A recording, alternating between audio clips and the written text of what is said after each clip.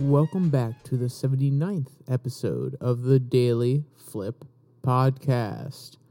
I'm your host, Alex, and today we're going to be flipping through some of the top stories pertaining to who the future GOP nominee for 2024 is going to be.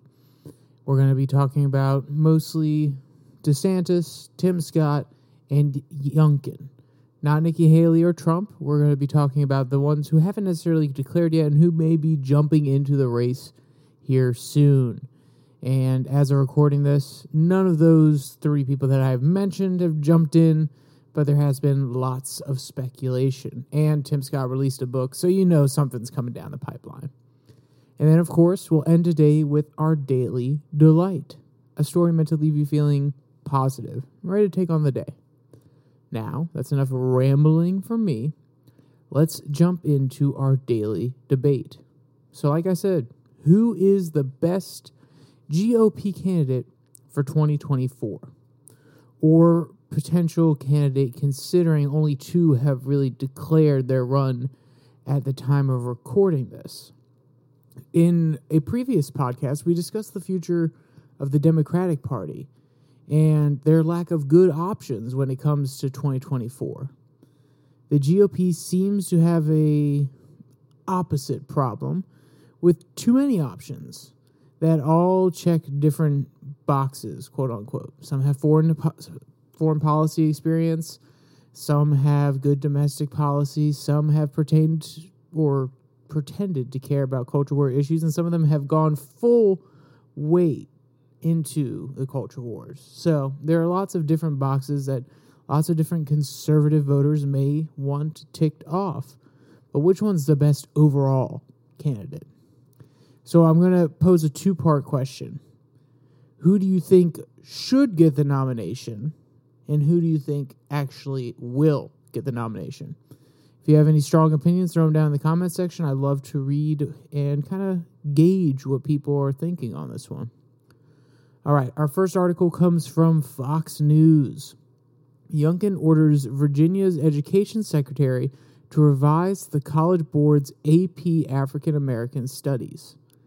So today we're going to tackle the possible candidates, and one of the main ones we're going to start with, like the article head suggests, is Youngkin, my boy from Virginia. I say my boy.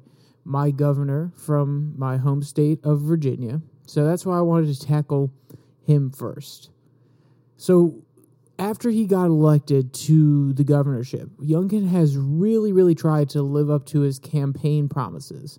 One of the more recent things before this last announcement of looking at the AP class was tax cuts. And before that, it was the main one that everybody is thinking about and really sticks in the front of their mind is Executive Order 1, where he's trying to limit CRT and other divisive teachings in school.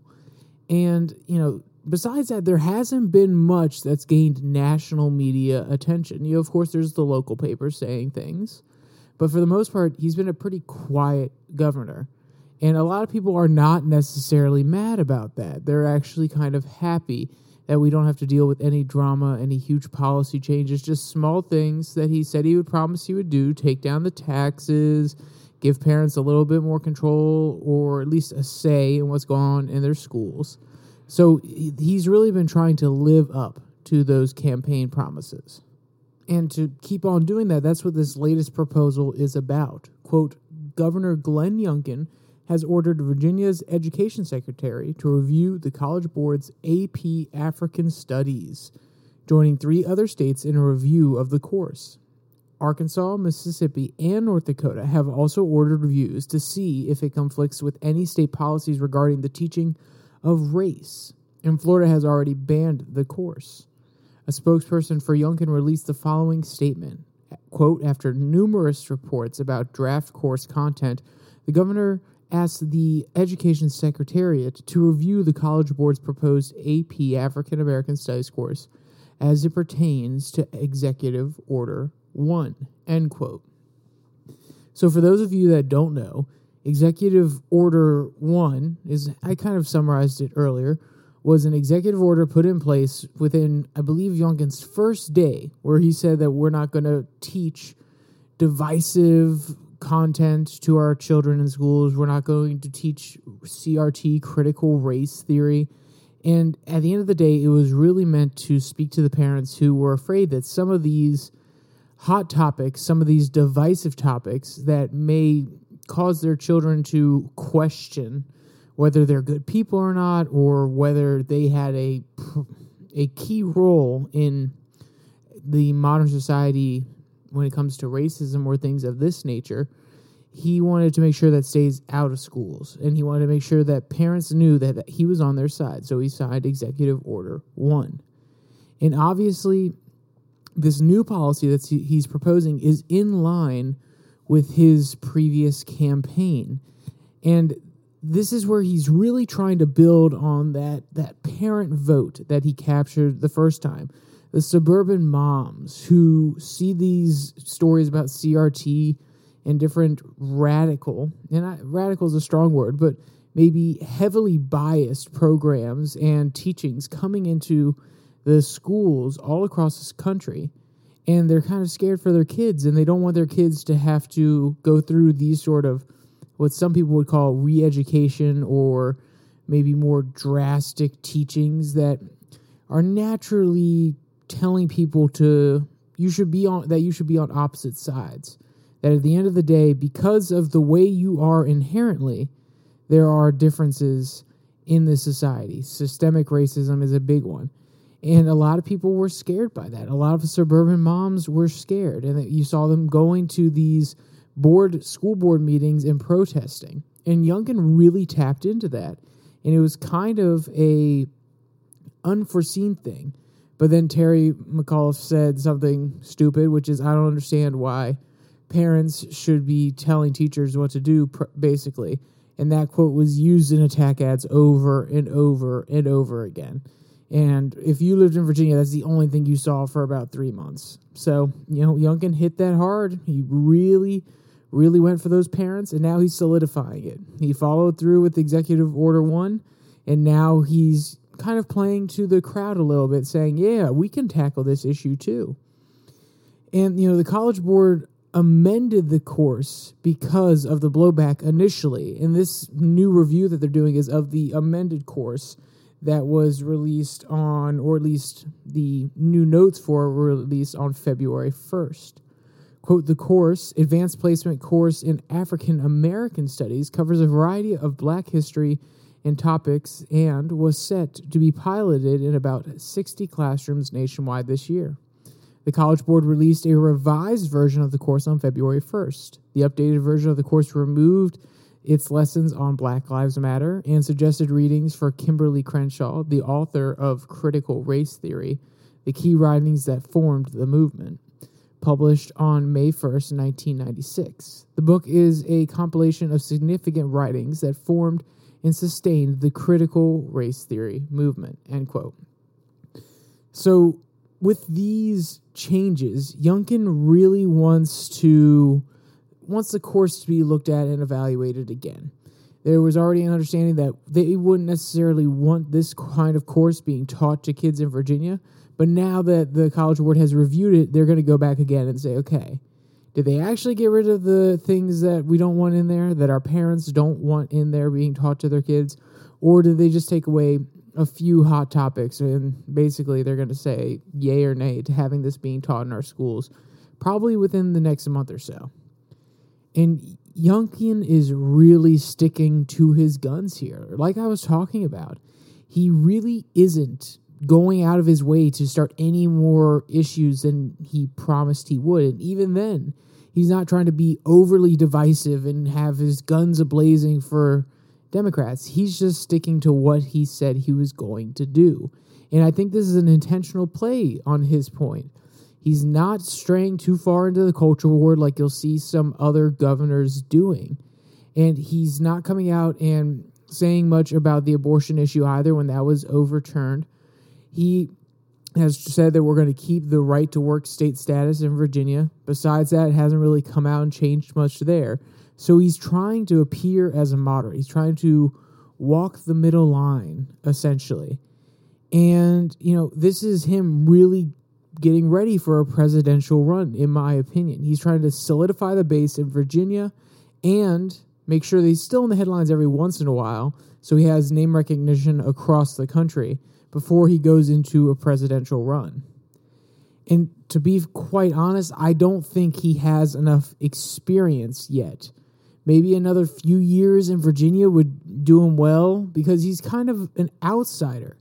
And maybe if he spends another 4 years in the governorship and then he has a Reagan-like ascendancy in 2028 or 2032, maybe that's a possibility. I don't necessarily see it happening. But if Trump wins this time, then in theory, Youngkin could come in 2028.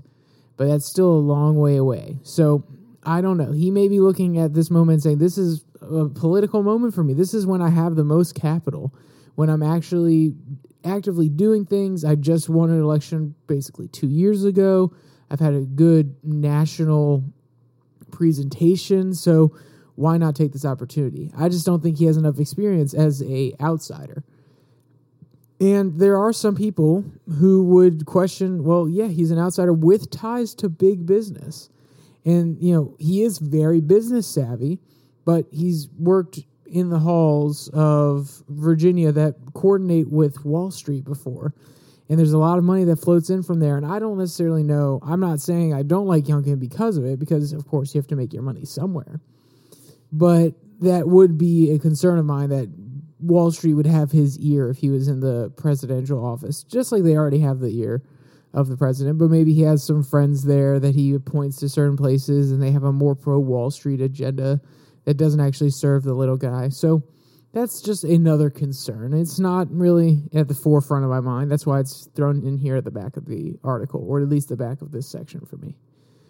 But I do want to highlight the last quote that they have from the article. Youngkin's move came after Florida rejected an advanced placement African American Studies course because it contained elements of critical race theory and black queer studies, according to a document shared with Fox News Digital detailing the concerns identified by the Florida Department of Education.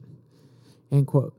And why I wanted to highlight this is because it's Youngkin just following in DeSantis's footsteps. He saw what DeSantis did in the culture war. He saw that this one wasn't so divisive among the parents, and he also noticed that he can actually do this. He can't get rid of Disney's special tax status and their special treatment in Florida or in any place in Virginia because they don't have a resort or a giant amusement park here.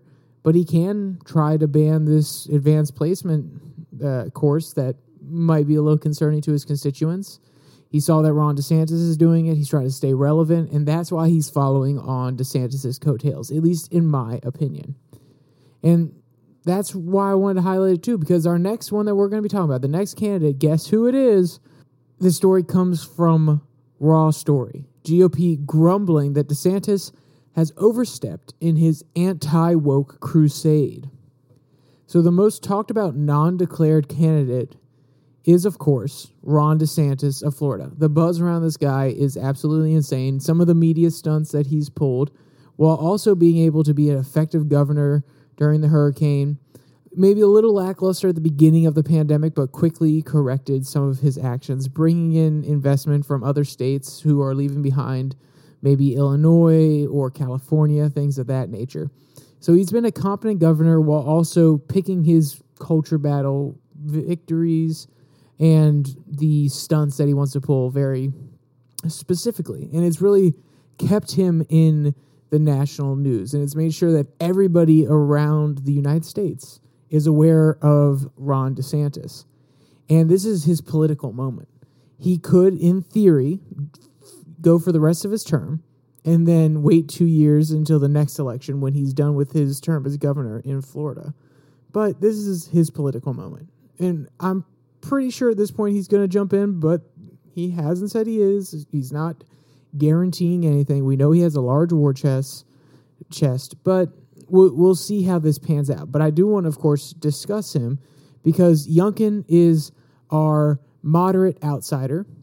Then we have DeSantis, our culture warrior. And then the last one we'll get to, Tim Scott, is kind of our establishment moderate. And I think it shows a nice dichotomy between, not even a dichotomy, technically be a trichotomy between the different brands of Republican and conservative that are running currently. So DeSantis has had no issues jumping into the culture war whatsoever when it comes to trans rights, when it comes to racism, when it comes to Disney doing certain things and trying to provoke the Florida government. Quote, Florida Governor Ron DeSantis is coming off his resounding re-election with buzz from Republican strategists that he could be an alternative to former President Donald Trump in 2024, a possibility he is teasing, but has not yet formally declared. But even now, reported Steve Contrano from CNN, some Republicans, including his own allies, are worried that DeSantis' crusade against wokeness, including a school censorship bill so broad it could cause some teachers to empty school bookshelves entirely, and a ban on Florida government agencies from doing business with any company using sustainability targets. Quote, there's a growing concern from Republican supporters of DeSantis that he's overstepped in some of the ways in his fight, said anchor John Berman, cutting over to Contorno in St. Petersburg, Florida. What are you hearing from Republicans about this? End quote. And, of course, the establishment Republicans and the establishment lefties, they are fearful of him. And this is because, one, he's speaking to the people. He's ensuring that he is pegging himself as a populist candidate who has a wealth of political experience. He's civilized, and he can be very to the point and blunt, but he is also very, very effective, and that's what's scary. He is basically a Trump in the way that he handles the media. He bullies them around, but he's civilized, and he goes about things in a more tactical manner, and he understands the workings of government better than Trump did, at least when he went in the first time. So, of course, they fear him. He stands for the exact opposite of what they stand for. He's willing to fight on the culture war rather than just sticking to major policies. And he could actually, at the end of the day, he could get into office and he could shift the direction of the culture of the United States. Now, would most of his actions be repealed once a Democrat gets back into office? More than likely. But he could have a Reagan-level effect if he gets into office. And that's why conservatives love him. That's why the mainstream conservatives hate him, because he could have a huge effect like Reagan did and redirect the party, and they don't want to be redirected away from the middle omni party that sits in Washington. They want to stay as they are, and he could really move things in a more populist direction. So that's why basically everybody, there are a lot of people supporting him, but there are also a lot of people who fear him and don't want him in office. But that doesn't mean that their concerns aren't unfounded. He has definitely concentrated a great deal of power in the executive. Quote, John, there are basically two camps of Republicans we've talked to, said Contorno. There's a sort of free market conservatives who are looking to turn the page from Trump, and they're finding they are troubled with DeSantis moving some of the same tendencies as Trump and using government power to push his ideology on public institutions, on higher education, and even on businesses. This has given them some reason to pause about DeSantis being an alternative to Trump. But even people who broadly support his agenda, noted Cortano, are beginning to feel uneasy because they worry his attacks on businesses and educators just won't play well with voters. End quote. And of course, those in academia, they absolutely hate him. Those that are in the institutions are not happy with DeSantis because he's actively gunning for them. He's trying to tear them down. He's trying to get rid of these institutions that have been a huge part of the culture for a long time. He's trying to gut them and make sure that they come out conservative. And whether you agree with that or disagree with that, of course, it makes sense that they would be fearful that this is happening, and why you would see a lot of the intellectuals who are quote-unquote intellectuals in these institutions be fearful of what DeSantis is doing. And I'm not saying it's a good thing or a bad thing, because if you completely gut the institutions and you put in a whole bunch of far-right people, then we're going to have the exact same issue that we had with the people that are really progressive in there. They're not going to let any other opinions come in. They're going to use their power in an abusive fashion. And then the Democrats and lefties are going to come back and say, look what you did now. Now we're going to have to come in and gut it again. It's just a cycle. It's a tit for tat. We don't want that. We want construction, not destruction, especially trying to rebuild America out of COVID and trying to bring us back together in an era where we are ever so divided.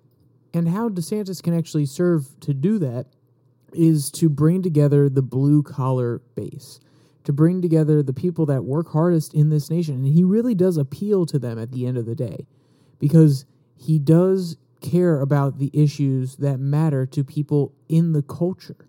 And, you know, a lot of people say the culture wars aren't important, and I would agree to some degree. They are not as important as policy prescriptions, but they are important to parents. They're important to a certain segment of the population who have been dealing with the consequences of those culture wars.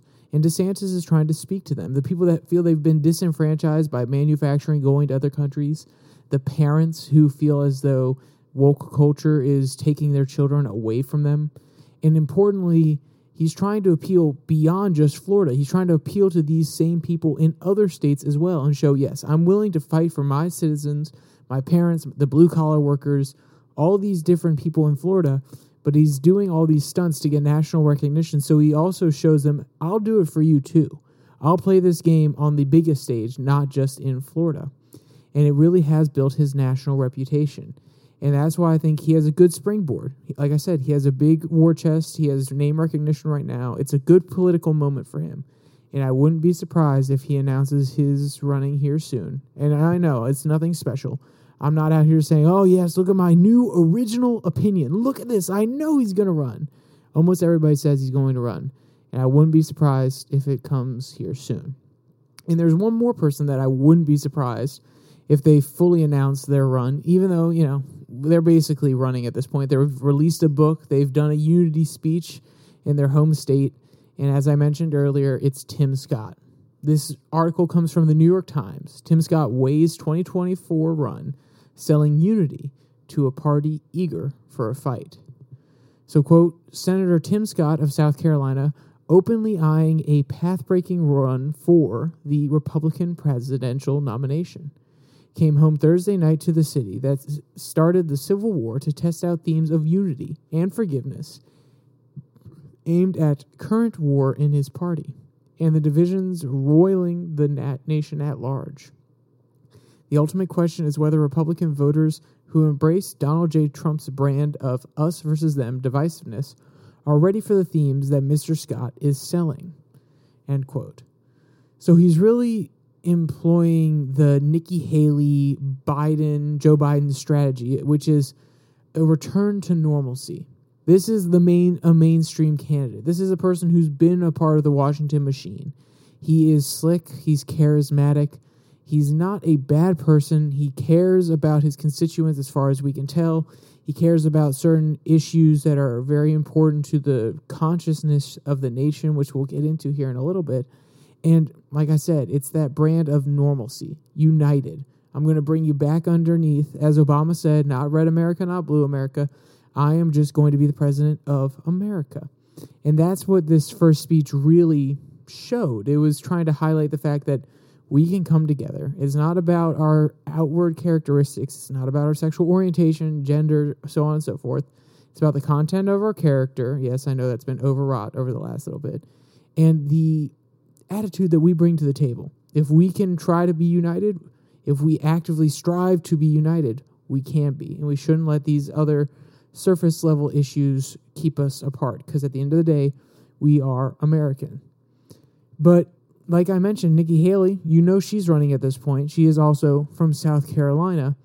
That it becomes a little bit tricky with Tim Scott, because her and Tim Scott both running in the primaries. They're going to split the South Carolina vote, and that may leave room for a lot of the Trump loyalists, the more populist voters, to come through and give him the nomination. So I don't necessarily know if you want both Nikki Haley, if you're against Trump, I don't know if you want Nikki Haley and Tim Scott both still in the race when you get to the South Carolina primary. At that point, you would want one of them to back out and endorse the other, because otherwise they're going to split the vote. They're going to force Carolinians to pick between them, and then the people that really like Trump, the loyalists, may come through and steal it again. That's how we got through the primaries last time. He had such a dedicated base, and there were so many other candidates that the more moderate Republicans were split between them, and by the time most of them had dropped out and endorsed one another, it was too late. He was already on top and getting the nomination for the Republican Party. So we'll see if the same mistake is made again, or if the moderates, if they really don't want Trump in, if the rhinos don't want Trump in, they could band together, have all these people run in different states, and basically block out Trump from gaining enough to have a majority by the time the nomination rolls around. All of them back out, endorse the more moderate rhino candidate, and Trump loses. We'll see how it plays out. I don't know. I heard that I was trying to do a little bit of research earlier, and Charlie Kirk said, yeah, there's a conceded effort to keep Donald Trump out of the presidency, that the Republicans are going to play this really strategic long game, making sure everybody's lined up in the right order to make sure that the primaries don't go in the favor of Trump. I'm like, this sounds like such a big conspiracy theory. I'm not saying it doesn't happen, because that's how they screwed over Bernie Sanders in the Democratic Party. It felt like too much of a headcanon for me to fully believe that mainstream Republicans are going to do this. But that's just my opinion on it. But also, you need to remember with Scott. Let's jump back to Scott. Scott has a track record, just like Nikki Haley and Trump at this point, even though Trump has it as a president, Nikki Haley has it as a governor and an ambassador to the UN. Scott does have a track record, and that's what the strength is of all these people that I've mentioned today and that are already in the race. Youngkin's track record may be a little bit weaker than others, but he has a track record. So does DeSantis. So does Scott, Haley, and Trump. So I think at the end of the day, we actually have, on the Republican side, there are a lot of good candidates. I'm not saying that one's better than the other. I'm not saying all their policies are good, but we have tested candidates who come in who have a good understanding of what's going on inside Washington, and either that means they can dismantle it or they can work within it, depending on which candidate gets in. And I think that actually serves the Republican Party, because as you may have heard, the red wave didn't happen because the Republicans put up terrible candidates. They put up people like Mehmet Oz, Carrie Lake, and Mastriano to be the governor of Pennsylvania. So you saw these really weak candidates. Now it seems to be a slate of a lot stronger candidates.